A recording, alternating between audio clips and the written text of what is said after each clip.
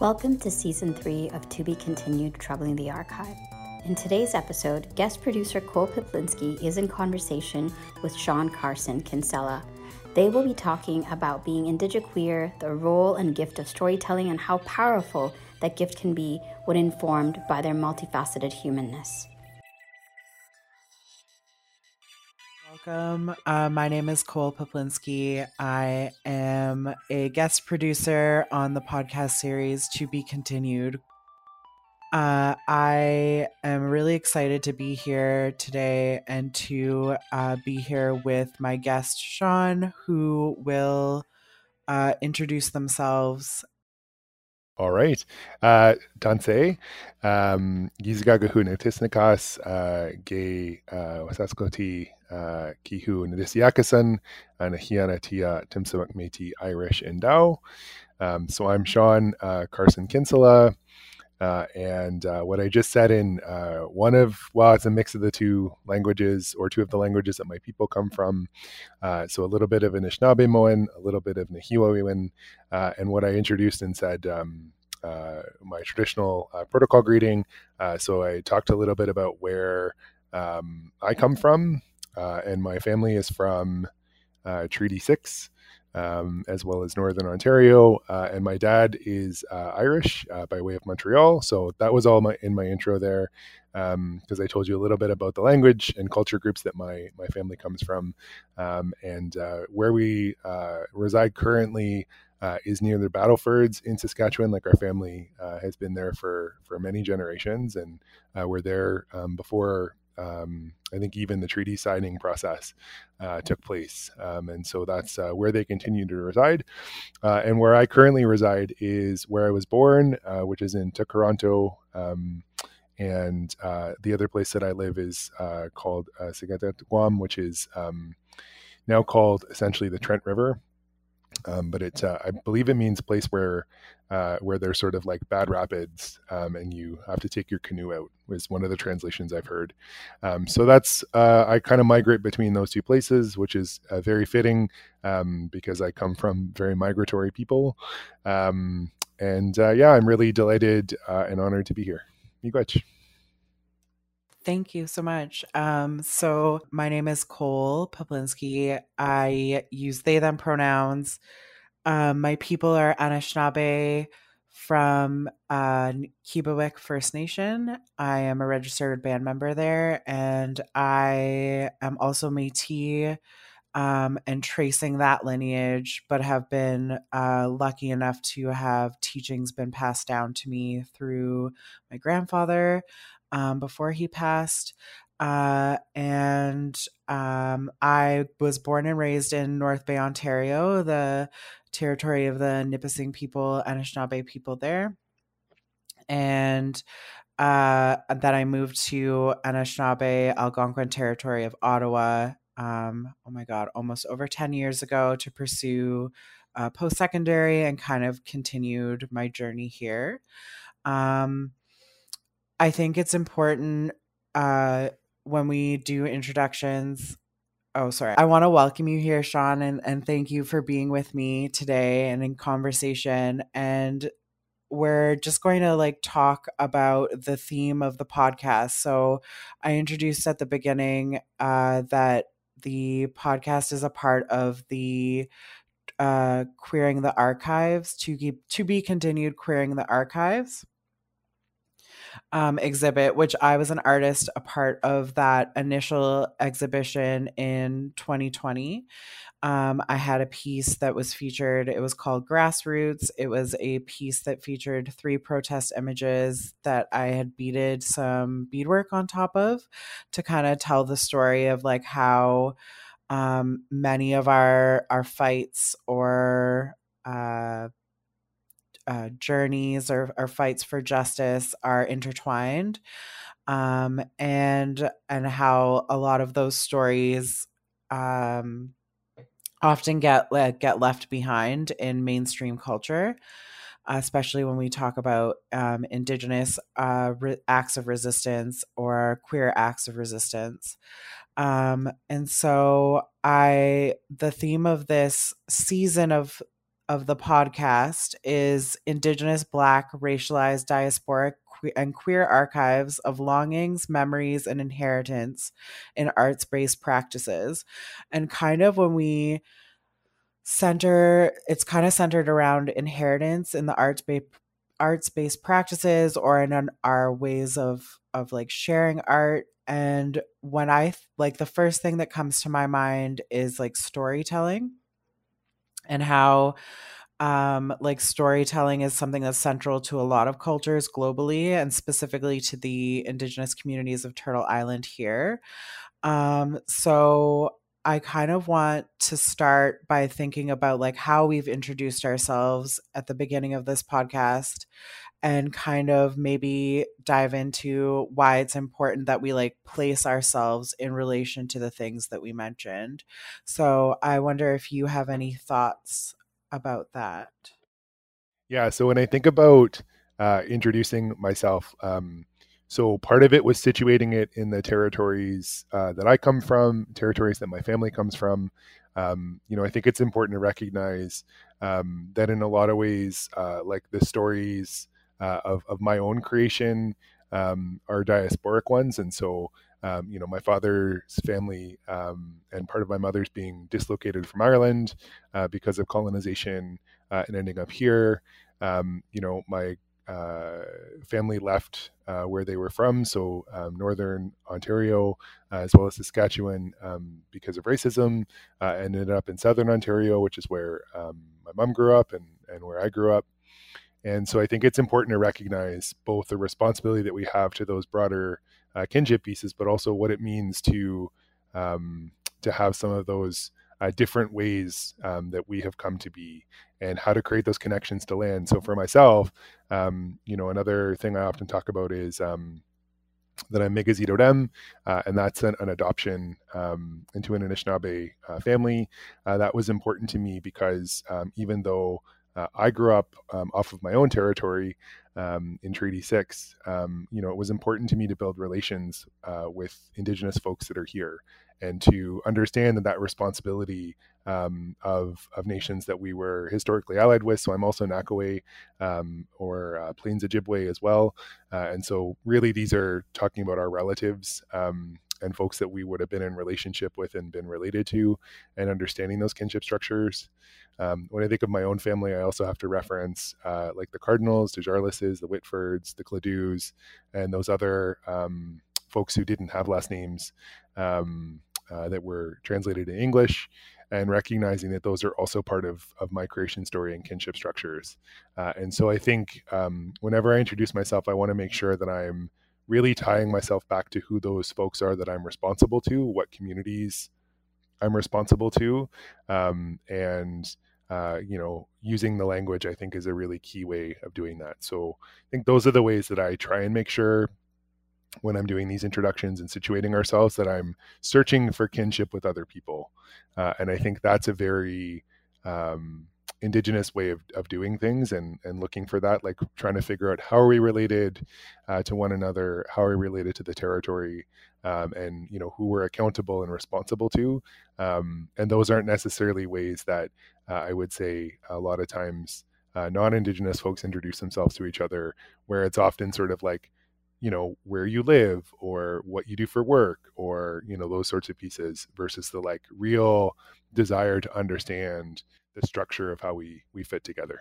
Yeah, I think that's really like important part of how Indigenous people connect and relate to one another. And I think like there's a lot of discussion all the time on like who you're responsible to and who your connections are, and more within like specifically in Indigenous communities, and now around like who claims you, who you're responsible to, and who you relate to is like really important. And so I really appreciate what you said around like grounding yourself in not only like the connections that you have made in the places and spaces you take up now, but also the ones that have come before you, those ancestral connections and lineages. I think for me, I'm still in the process of figuring out how to best introduce myself in spaces, and what spaces what parts of identity do I embody? Not so much identity, but I guess like what spaces am I taking up? What am I embodying in those spaces? And how do I introduce myself in a good way that is like all encompassing? And I feel like I don't have a spiel quite yet, but one day I like will have like that verbatim introduction that will roll off the tongue. That is the dream. So I just like, I love the idea of like introductions, or these ways of like introducing and relating to each other or ourselves. It's kind of reminiscent of like how everything is like within a circle, but has like a creation attached to it. You mentioned that the way you introduce yourself is a way to honor the creation of ourselves and of your story. And I was wondering if you could delve a little bit deeper into that, and into like why creation stories and stories of creation are so important for us as Indigenous people and as people of the diaspora, and also how that storytelling, like what that means to you as someone who lives in this world. Yeah, so I think for me, a lot of it is that it like I think of what comes to mind for me often is this sort of like Cree word Wiggoatan, this idea of kinship. And I think creation stories allow us to understand like our place in in the cosmos. And I think it provides a framing then for and I'm thinking like I'm pulling on some of the folks I'm thinking about are like Thompson Highway, who's a fantastic Cree playwright and author, and he talks about this idea of like the difference in the way we structure the world depending on how your creation stories function. So if if you're using a creation story that is centered around like humans, and humans as a dominant force, which I think a lot of settler colonial folks use as their foundational creation story, whether that was the intended purpose of it or not, it leads you to a very different place if you think about many creation stories from across Turtle Island that talk about that our place in the cosmos is actually the ones who were created sort of last, and are the rest of creation are the knowledges that we carry, right? So it's the idea of like, if everything on the earth is an older sibling and we're the youngest, then we have the most to learn. And I think it creates a level of humility and a recognition that we're coming into the story relatively late. And so in that way, it gives us, I think, a leveraged opportunity to really think about what stories are we hearing in the land, what stories can we hear from each other, and I think it creates a really deep practice of listening, because everything in creation has a story, right? Everything in creation has a story of how it came to be here.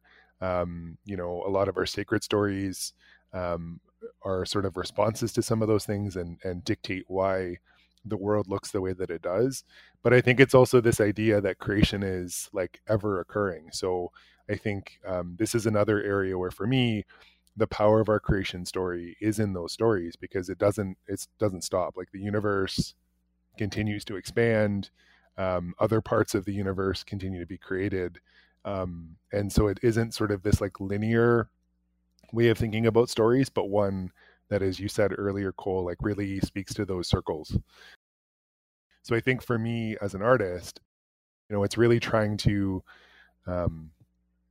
capture some of those stories that folks haven't heard before, or maybe they've heard it, but I can frame it in a slightly different way, or there, like, I think about a lot of like what is palatable for the colonial audience around stories and what kind of stories we're allowed to tell. And I've been talking about this a lot lately, that a lot of our stories that we're allowed to tell are ones that are based in trauma. They're ones that are based in sort of things acting upon us. And I think those are important, right? That's part of that truth telling, which I think is really critical for storytelling, but it's not all. And I think when we think about the other kinds of stories, the ones that we're often not telling are those ones that use our languages, which inform our worldviews, which inform our understanding of the cosmos, which inform like the fact that the way that I was taught, when we're speaking, we can only really speak from our experience or things that we have ourselves heard. And so I think it's a very different way of thinking about stories, because there's no shortage, right? There's no shortage of supply of stories all around us all the time.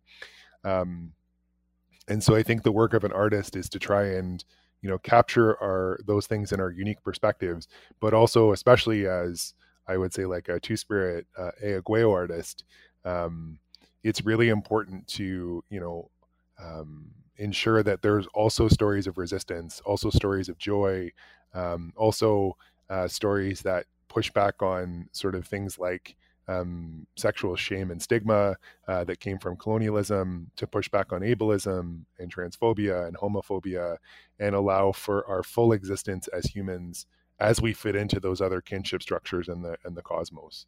So I think it is a really like profound role to be a storyteller. And I think is also something that's so fundamental as Indigenous folks when you understand how our communities were traditionally structured. So I'll speak for Nahil, Natio, and like Anishinaabe people. We lived relatively far north, around the Great Lakes, but often our wintering grounds were a little bit further north. And the earth used to be, and this is what I've heard some of our elders and old people talk about, our winters used to last 6 to 8 months.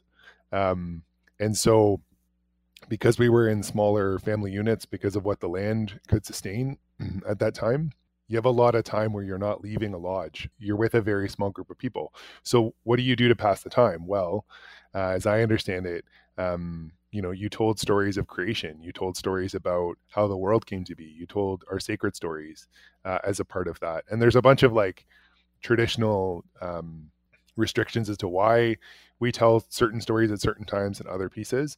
But really, it's a recognition that what if storytelling was a major thing that we did, as opposed to, I think in settler colonialism, artist feels like, I think of around when COVID happened, how there was this discussion that like art was less important, like art was somehow like an added bonus.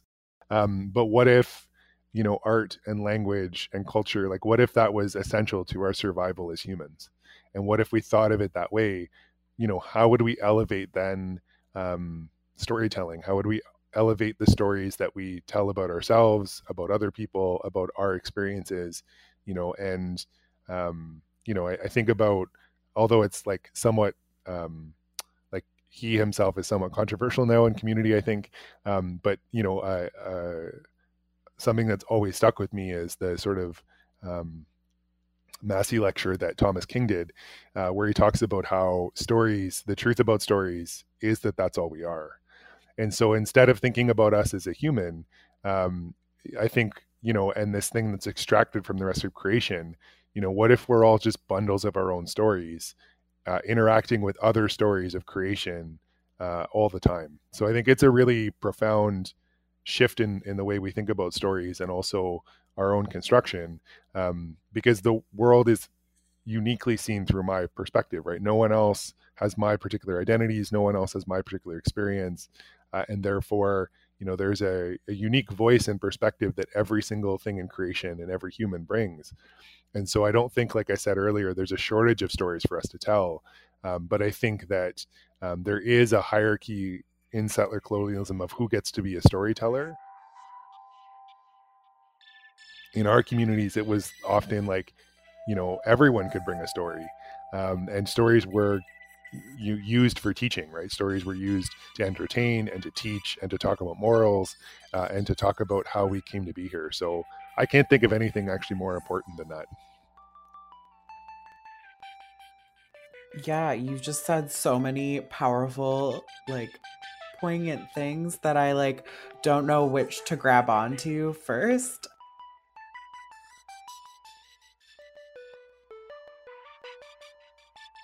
The thing that resonated, I think, the most for me was the idea around the way the worldview, if you start to think of us as people, as bundles of stories, the way in which your worldview kind of shifts, as opposed to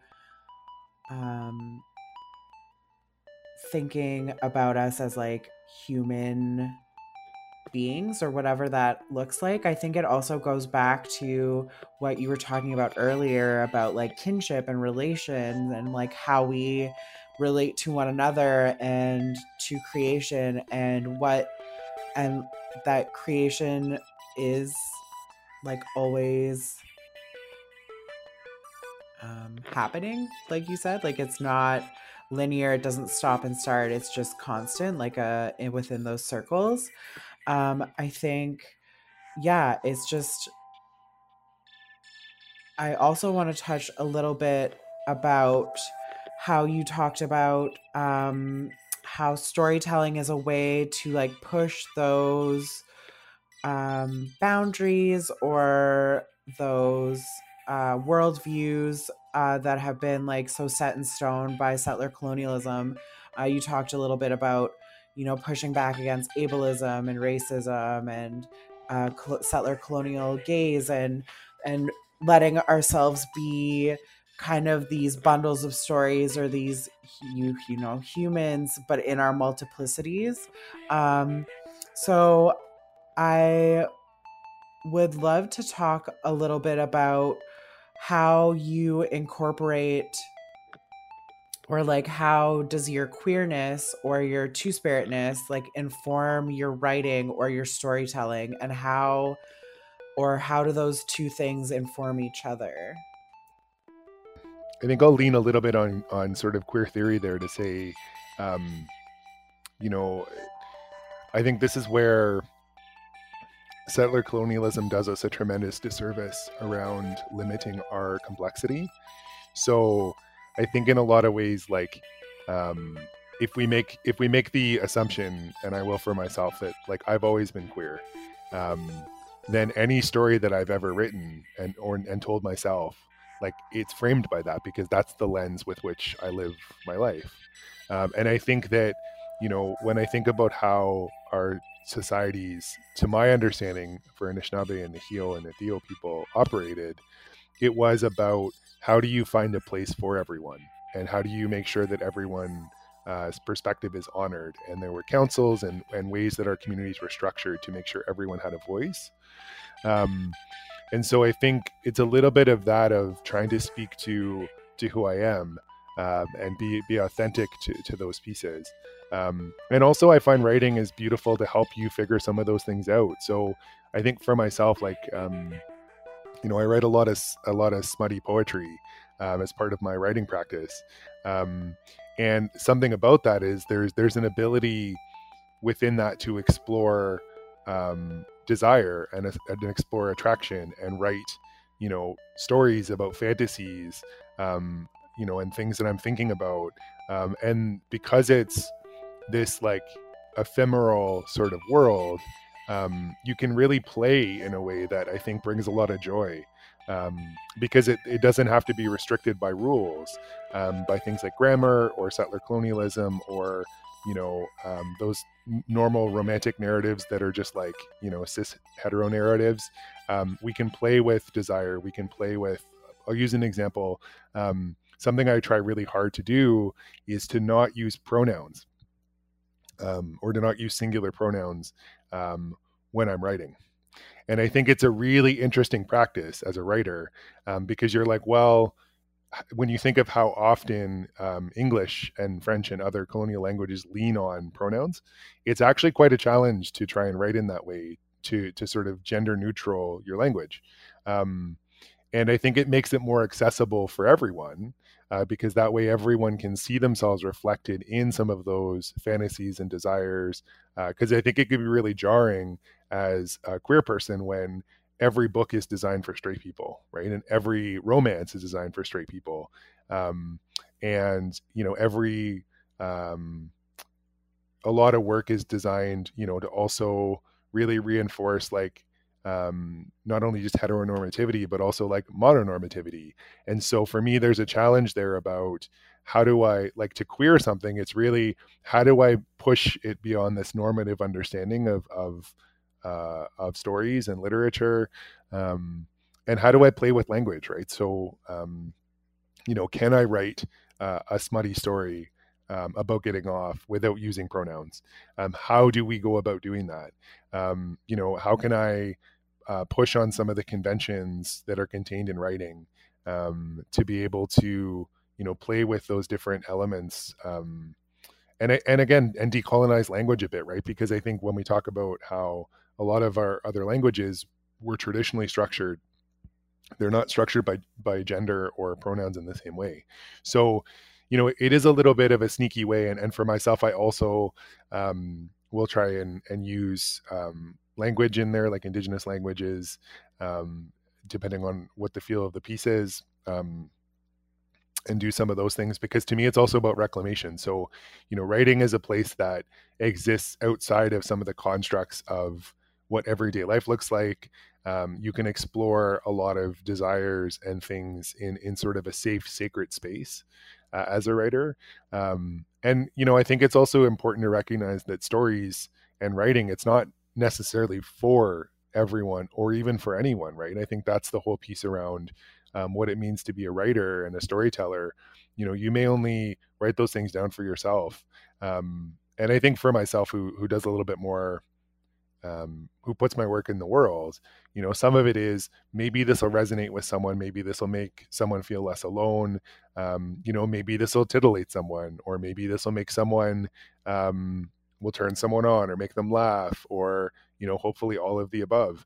And so I think that there's pieces there around decolonizing sexuality, around pushing back on some of these notions of what traditional literature looks like, that I think is really important, and again has an element of play and ceremony to it, because it is about sort of like messing with the ways that, you know, traditional literature is done.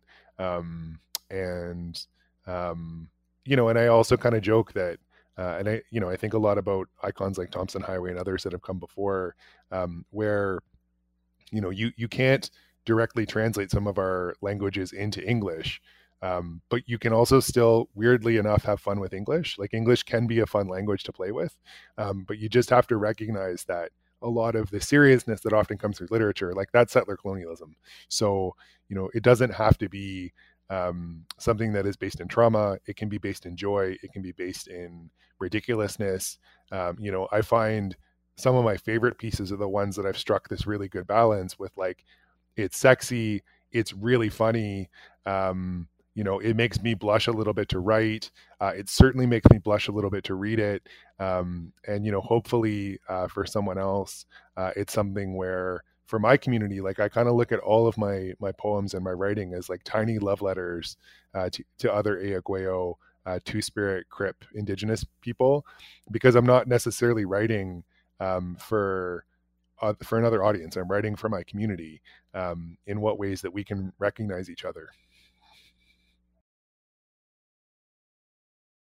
I think what I love the most is that your pieces, which we'll get into in a second, or your poems, they do strike that balance between, I know for me, reading them as an audience member, as one of the Two-Spirit chronically ill people perusing your Instagram, and hearing you perform and stuff, I definitely like feel the whole range of emotions when reading your work, or experience those moments of like tenderness or like harsh reality, but with like a gentleness with it as well. And I think that's what makes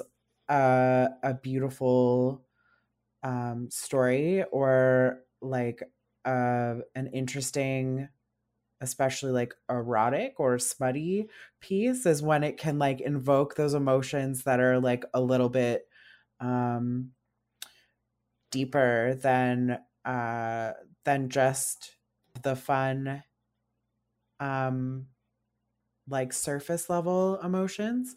I think it's also, I would love to go back to how oftentimes, like you were saying, our stories are, or the stories that get told oftentimes are the ones that center around our trauma or our disconnection or our um, various like run-ins with settler colonialism in violent ways. And I think prioritizing or creating this space in which we can share art and stories and creation that encompasses those full um, full multifaceted parts of ourselves are really important and really like beautiful. So I want to say McRitch for sharing that with us and sharing your like philosophies on these things. And then also I would love to, you kind of alluded to this earlier, but you have been participating in what I think you call Smuttober on Instagram, where you take prompts and write a little ditty. So I would love to kind of like hear more about that and what kind of like got you into writing those pieces around those prompts, and like, is that an exercise that you're doing for yourself, or is it yeah, like let's just explore that. Yeah, so I think I love a good writing prompt. I think that part of it is, like one of my first loves has always been reading and the written word, and I think I find prompts to be very creatively stimulating. Because again, sometimes and I think we get into this a little bit later with some of the questions, but like writing can be a very isolated practice. I think inherently, right? So because you're in your head a lot, you're in your head about constructing. For me, it's like constructing scenarios and writing out these smutty things. Like it's a very isolated act, and so like I often for myself, sometimes I'll be composing whole lines of work like in my head in the shower or like commuting or something like that, and I've always kind of done that. So what I love about prompts is it really challenges me a little bit to kind of get those creative juices flowing and create a little bit of a practice. This one called Sluttober was originated by sort of an internet friend of mine, B, who does these amazing photo sets around the theme. And so, came up with the particular prompts, and I was like, those are really cool. I generally like to do Indian Arttober, which I think was often like ink artists came up with it, and I started a couple years ago to do writing prompts based on it, because again, I think looking at different ways of creating art in our communities is also important, and I'm not a visual artist in that way, but I was like, I can certainly write prompts based on this. And so this year I've kind of tried to merge the two. And some of that I think is because for me, like I really, I think decolonizing sexuality is really important to me. And I think it's important, especially as a Crip person and as an Indigenous person, like, and as a Guayo person, like my sexuality is very fraught. It shouldn't exist, right? So especially as a Crip person, like I'm not supposed to have desires. Like I'm supposed to be, either hypersexual as a two-spirit queer person, or, and as a Crip person, like not sexual at all. And settler colonialism has instituted in our communities a lot of shame. In addition, like actual trauma that has happened through things like residential school, but also just especially as femme two-spirit folks, like a lot of violence has happened to us. And so I think there's a lot of internalized messages around shame that we're not supposed to be sexual, or that's not supposed to be for us. And I think it's a really important reclamation, to write smutty poetry, and I think to do it artfully. So this is the thing for me, is like, I really love writing poetry because of the like ability it has to tell a very a small story, and part of the challenge is how do you do it in a cohesive way in a very small amount of text. And so I like that level of challenge, because it's very like it stimulates so many parts of so many parts around how to do that. And so I think for myself, like, it was really like, I've been doing these kind of Indian art prompts the last couple of years, and I was like, what if I just tried to make them smutty for the whole month, right? Like, what if, and it's funny for me because even when I'm smutty, often I end up being earnest anyway. Just because of, I think, who I am as a human. So that kindness, I think, really comes through. But I really was challenging myself this month to kind of say, what if I made the thing that is an Indian art prompt smutty, and did so in as respectful a way as possible, right? Because sometimes those things don't coexist. And that's part of like the bringing of the two hashtags are about actually really truthfully decolonizing sexuality, to say, I bet you I can do some creative things with some of these prompts that are very much based in sort of an Indigenous sense of humor and fun, and also based in sort of like a more smutty sensibility. And I have to give a lot of credit to be as someone who does this as part of sex work, actually, because a lot of what they were doing as part of their work. And so I think it's one of those pieces where it's a very mutually beneficial creative sort of piece, because I think they've been quite excited to see what I've taken and run with it, and I'm excited to see what they do with it also. So I think there's some really cool generative pieces that can happen when we are working across, and they're also someone who is a queer and a crip creator also. So I think there's some really neat sort of like solidarity that can happen when we work together on those things. So that's really for me what it came from, is I looked at the prompts and I was like, this would be really fun. And I did it for myself. It doesn't come across this way sometimes when I read and stuff, but I'm actually quite shy. And the idea of making people feel uncomfortable, it's like a recovering people pleaser for me, is like very hard. So it is actually quite a push to put some of the stories and some of the smutty stuff out there. And it's really just a lot of people giving me very positive feedback about how much it means to them and how much they enjoy it, and how much they see themselves in it, that keeps me doing that work. Because again, I think it's really important to grapple with, why do those kind of poems make people feel uncomfortable? Because to be honest, like, I know in our communities, in a lot of cases, like the aunties and some of the folks that I know, the grandmas and some of the other folks, like, tell the filthiest stories. Like, some of our creation stories and our traditional stories are like really dirty, and they're really funny. When we talk about what we're allowed to be, like, that needs to be part of it. That is just as traditional as the hunting and the fishing and the trapping, right? Was the stories we used to tell each other to entertain each other and make each other laugh and make each other blush. Like, all of those things are a part of who we are as Indigenous people. And I think, especially as queer and Ayaguayo folks, like, that's the kind of thing that we can bring back to our communities, because that's a way that we operate in queer spaces also, when we're allowed to be there. Yeah, you're totally right with like aunties and cookums being like sometimes having like the dirtiest jokes. I sometimes you're sitting around the fire and they just let one rip, and you're totally taken aback. But it's so funny to think that there's this, it's like this double-edged sword of like settler colonialism has made these things shameful, but at the same time, like in the way you were saying, that like these histories and desires and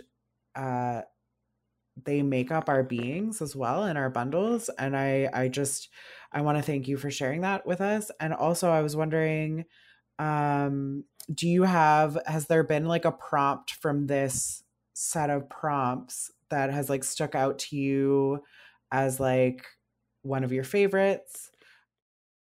Oh, that's a good question. So one of the ones that I read, so I do seasonally, it sounds like actually is what's starting to happen, but I do seasonal readings as part of a group called Smut Peddlers that was started at Glad Day. And that particular reading series started a little bit before COVID. And it came out of actually the Naked Heart Literary Festival that I've been a part of the last couple of years. What we do is really we get together every few months and we just read smutty work. And so the one that I did most recently, which was I think last week, although my days are getting a little blurred together, I debuted one called Slime. And that one, sometimes when I write as a practice, I don't really know where it comes from. And this was just an image, and my brain kind of went with that. And so really it's actually a story about decolonization, and it's a story about how would we distract politicians long enough to like be able to actually like get our items back from museums and reclaim what's ours. And so it really started from kind of a funny like thinking about that place. But I really enjoy, like, it's a very funny story because it is both like very filthy, but then also has that little bit of like very tongue in cheek and very playful. And so I think that one was really fun to write just because it took me on a bit of a journey. And that's the thing with my particular writing process is I don't actually always know where it's going to go. So the stories and the little sort of vignettes that are my poems often take me on a journey too. And so my hope is always that folks reading it can get taken on that journey as well, and that I'm doing what I'm seeing in my head and what I have kind of visualized, that I'm doing it justice with the words that I'm able to bring to it, while also balancing those other pieces about, how do I ensure the language is accessible? How do I play with English and kind of wrap it to what I want to actually do with it? So yeah, I would say Slime is a particular favorite. Yeah, it's like an interesting piece because I feel like for a lot of my writing, like it's really hard to choose to pick favorites because they all kind of feel like this sounds really corny, but I know someone was talking about how I was talking to a friend of mine, Alicia, about this idea of what are some of our Cree roles are, and this idea of giving life to something. And I feel like these poems often take on a life of their own. So it's sort of like putting something out there in the world, a life-giving, I guess, in some way, and then being asked to pick like between the things that you gave life to. So some of them I think are better structured. Like some, I'm just like, I don't know that I would make any changes to that the way that it came out, because there's something about it that is just like it just came out the way that I would have wanted it to. And then other pieces, if I had more time, I would tinker with. But one of the things with prompts that is the challenge is like you're trying to like produce content. Like it's a little bit of a challenge to see the kind of ways that you can produce content that is a little bit more like tongue in cheek, is maybe a little bit less refined. And there's something that's beautiful about that too, because I think sometimes the writing process in a formal way, like it's very constructive, right? And there's lots of drafts and you do a lot of edits and you chop it down. And I think the beauty of doing a prompt and being able to sort of instantaneously post it on Instagram is that it's just there. And so there's some that I would maybe like in time alter and look at, and I feel that way about my work. But what I appreciate about this kind of practice is that it ends up just being very generative, and therefore regenerative as a writing practice for me. And I think is also like something that I get to share with the world. And as I said, like hopefully, resonates with folks and is something that, is what I was trying to accomplish when I was sort of putting it out in the world. I find writing such an interesting, fascinating practice that way, because it really is like this very self-contained thing in my head that goes out in the world. And then I have, it's a little bit like, remember hearing a teaching about like gossip and the idea of like, someone trying to blow on a dandelion, right, when it's still at seed, and how the seeds go everywhere and you don't have control over where they go. And I feel a little bit like writing and social media and getting your work out there, that it's a bit like that, right? Like once it's out, I can't recall it. I can't bring it back in. So it sort of stands on its own and has its own life outside of that. But also, I think hopefully resonates with folks in the way that it was, that it did in my head. Because for myself, if I'm thinking that something is really funny, if I'm a little bit turned on after writing something and blushing, I hope that it has that little spark that'll do the same for someone else.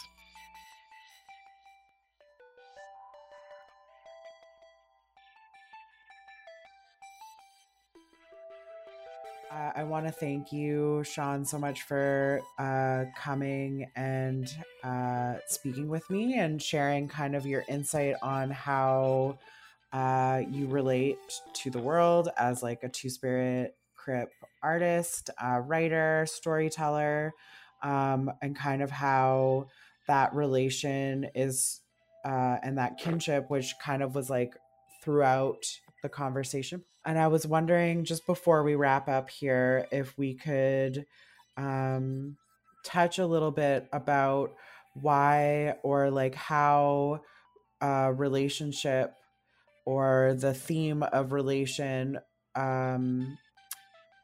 is integrated in your writing. Yeah, so I think for me, it's all relationship, right? So I think as Indigenous people, especially, and I know that I've heard this from my Anishinaabe kin and elders, that we're highly relational beings. Like that, relationships is what we are, and so for me, it feels weird to think about any writing or work or art that I would produce being extracted from that. I think even though the process of making art is a highly individual and sometimes isolated process, we do it in context to our relations and communities, and lots of people inspire art. So whether that's like Sweeties and Lovers, and trying to like create more space for discussions around like folks who do non-normative relationship structures, whether it's queerness, whether it's disability, like all of those things are, all of my work is inspired by folks in my life and folks I'm in relationship with, to be able to create. So I think the work is created in isolation, but the context from the work is all relationship, and relationship with everything around me. So whether I'm writing about, I wrote one prompt the other day about a panther, and my cat, right? And I'm thinking about the relationship between a panther and the cat, and someone transforming into a panther, and like there being, a sexy situation that comes out of it. Like all of that is relational, right? Because it forms the basis of who I am as a person, and especially as an Indigenous person. So I think, like the writing can't happen without that. And I think, some of it is that, as I said earlier, like I really feel strongly that what I write is meant to be a love letter to the communities I'm a part of, and to those folks who have given me, love and succor and support. And, if I can, the small thing I can do is give someone a laugh, or, a throb, or like something to make their life under the like horribleness that is capitalism and settler colonialism like a little bit better, through something that I wrote. I can't think of a better way to use those gifts, right?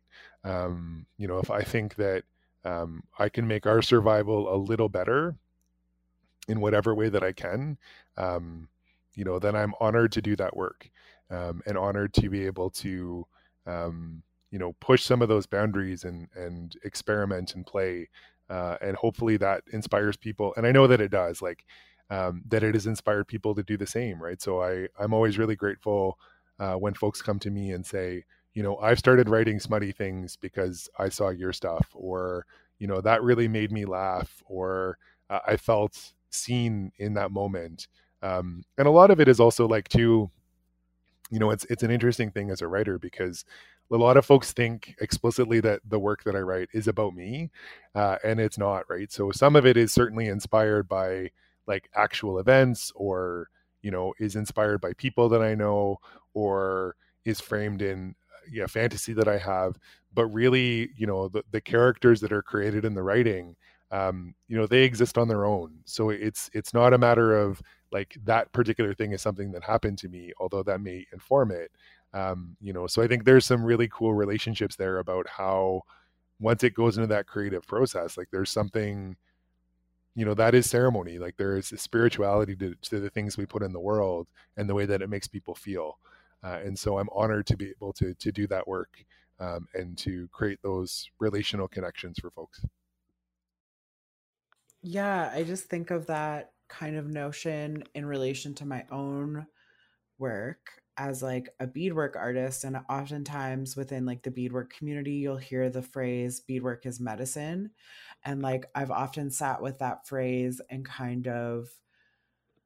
um kind of like turned it over in my head, and it started to like at the beginning of my beading journey, it definitely felt like the process of beading, the slow like meticulous work, the patience that's needed, the humility of like messing up a stitch or like adding a spirit bead by accident, like it teaches you a lot of lessons. And then also like I feel like this complication of like on the days, like there's this teaching around like you're putting your own spirit into the thing you create, and beadwork is medicine. And if you are beading and within good energy, like your good energy is in that piece and it goes to the wearer.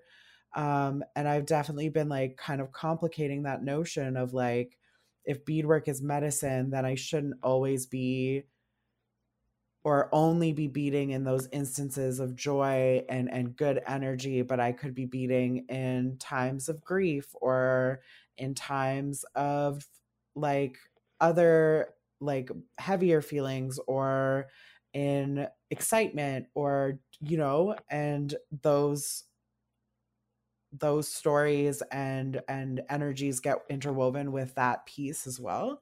And I just feel like that phrase could almost be, or that framework that phrase like represents, can be translated to like many art forms of like when your pen hits the paper or your fingers hit the keyboard, like that energy and that spirit is being poured into that creation or that piece. And I think it is like a very it's like a gift to and an honor to be able to like nourish that creation for the time you have it, and then to like release it into the world where, like you were saying, like yes, like we don't really have control over how people interact with it or how they experience it, but hopefully they experience it in like the ways in which we intended. And so I think that's like kind of the power that comes from going back to that role of storytelling, or those roles of us as two spirit people, but of those roles within our communities to like continue to share those gifts and create those stories and those creations. So I just wanted to uh, thank you again, Big Miigwech, for joining me this evening. This evening. I like hosting a radio show now. But I would like to thank you for joining us today to have a conversation about all things writing, smutty. If you would have anything you would like to like close off with, you can also plug any upcoming like events you have going on or projects, and where folks can find you on the internet. I just wanted to say Chi Miigwech Kanaskomatinen for having me. I think I'm really resonating with that idea of like artist, like beading and artistry as medicine. And what I was actually thinking about as you were talking about that is like, and I was thinking about both painters and beaders and writers, and what we have in common is, it's one brushstroke, it's one, keystroke, it's one stitch at a time. We create these beautiful tapestries and these beautiful stories through our work. And it's all kind of in that way the same, right? Like there's always the spirit beat of that small piece of text that I would change if I could go back, but I leave it because I'm like, no, this is the way that it was supposed to come. This is what it's supposed to look like, and the way that it frames it a bit different. So I'm grateful for that metaphor and way of thinking about it. So I wanted to say Chi-miigwech for that. My stuff's on Instagram. It's at Shawnee the K, SEANYTHEK, and I post all things smutty there. And yeah, I'm just really grateful to have had the time to sit and have this conversation. Miigwech. Akwazi. Thank you for being here. I am on Instagram at Rustling Pine, and you can find everything beadwork and art related for me there.